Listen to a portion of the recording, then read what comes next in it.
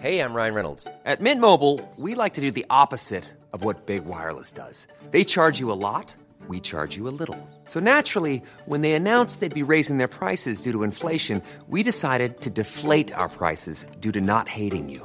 That's right. We're cutting the price of Mint Unlimited from $30 a month to just $15 a month. Give it a try at mintmobile.com/switch. $45 up front for 3 months plus taxes and fees. Promo rate for new customers for limited time. Unlimited more than 40 gigabytes per month. Slows full terms at mintmobile.com.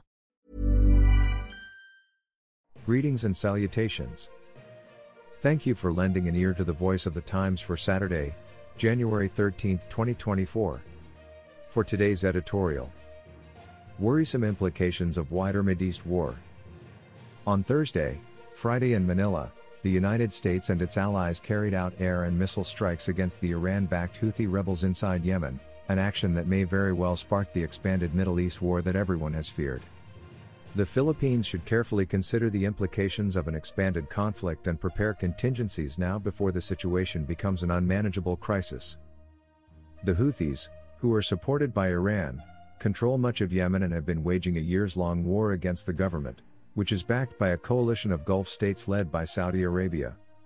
Houthi forces have been attacking shipping in the Red Sea in support of Hamas in Palestine, the terrorist group whose brutal surprise attack on Israel on October 7 sparked a massive Israeli retaliation that has virtually destroyed Gaza and reportedly killed more than 20,000 Palestinians, terrorists and civilians alike. Other groups, such as Lebanon's Hezbollah and Iran-backed guerrilla groups in Syria and Iraq, have also carried out various attacks in sympathy with Hamas, but the attacks by the Houthis in the Red Sea have been the most dangerous. Commercial ships have been attacked with missiles, aerial drones, and within the past few days, groups of fighters operating in small boats and marine drones. The Houthis have announced that their intention is to attack ships connected to Israel, but their aggression has been rather indiscriminate. According to U.S. officials, ships belonging to 55 different nations have been targeted, and most of them were not bound to or from Israeli ports. A coalition of naval forces led by the U.S. and including forces from the United Kingdom, Bahrain, Canada, Australia and the Netherlands has been trying to protect shipping in the Red Sea, but that has hardly discouraged the Houthis, who have even tried to attack the naval vessels. Fortunately, the Houthi attacks have not yet caused a great deal of damage or casualties, but that is largely because many major shipping companies have made the prudent decision to avoid the Red Sea and the Suez Canal that connects it to the Mediterranean. That has already caused stress for global trade. Ordinarily, about 12% of all the world's shipping traffic passes through the Red Sea and the Suez Canal, including almost 99% of the shipping between Asia and Europe. The alternate route, passing the long way around Africa, adds substantial expense and about 2 weeks in transit time to shipments. Even before the latest strikes by the US-led coalition, the Houthi leader had warned that any attack would not go unanswered, and that the response would be much more than attacks against ships. This has heightened fears that the conflict will spread, particularly to the Persian Gulf, where the Houthis' patron Iran is capable of creating a great deal of havoc. Much of the world's supply of oil, including almost all of the Philippines' supply, passes through the Persian Gulf. Our government should already be preparing for the possible consequences of an expanding conflict. First and most important is the safety of the tens of thousands of overseas Filipino workers in the Middle East. Up to date, detailed plans to quickly locate all our citizens and help them move out of harm's way if the situation deteriorates should already be in place. In addition, the ongoing war is already causing a number of economic pressures, and these will increase significantly if the conflict spreads. Oil prices are likely to increase sharply, which will have a broad effect on price inflation here.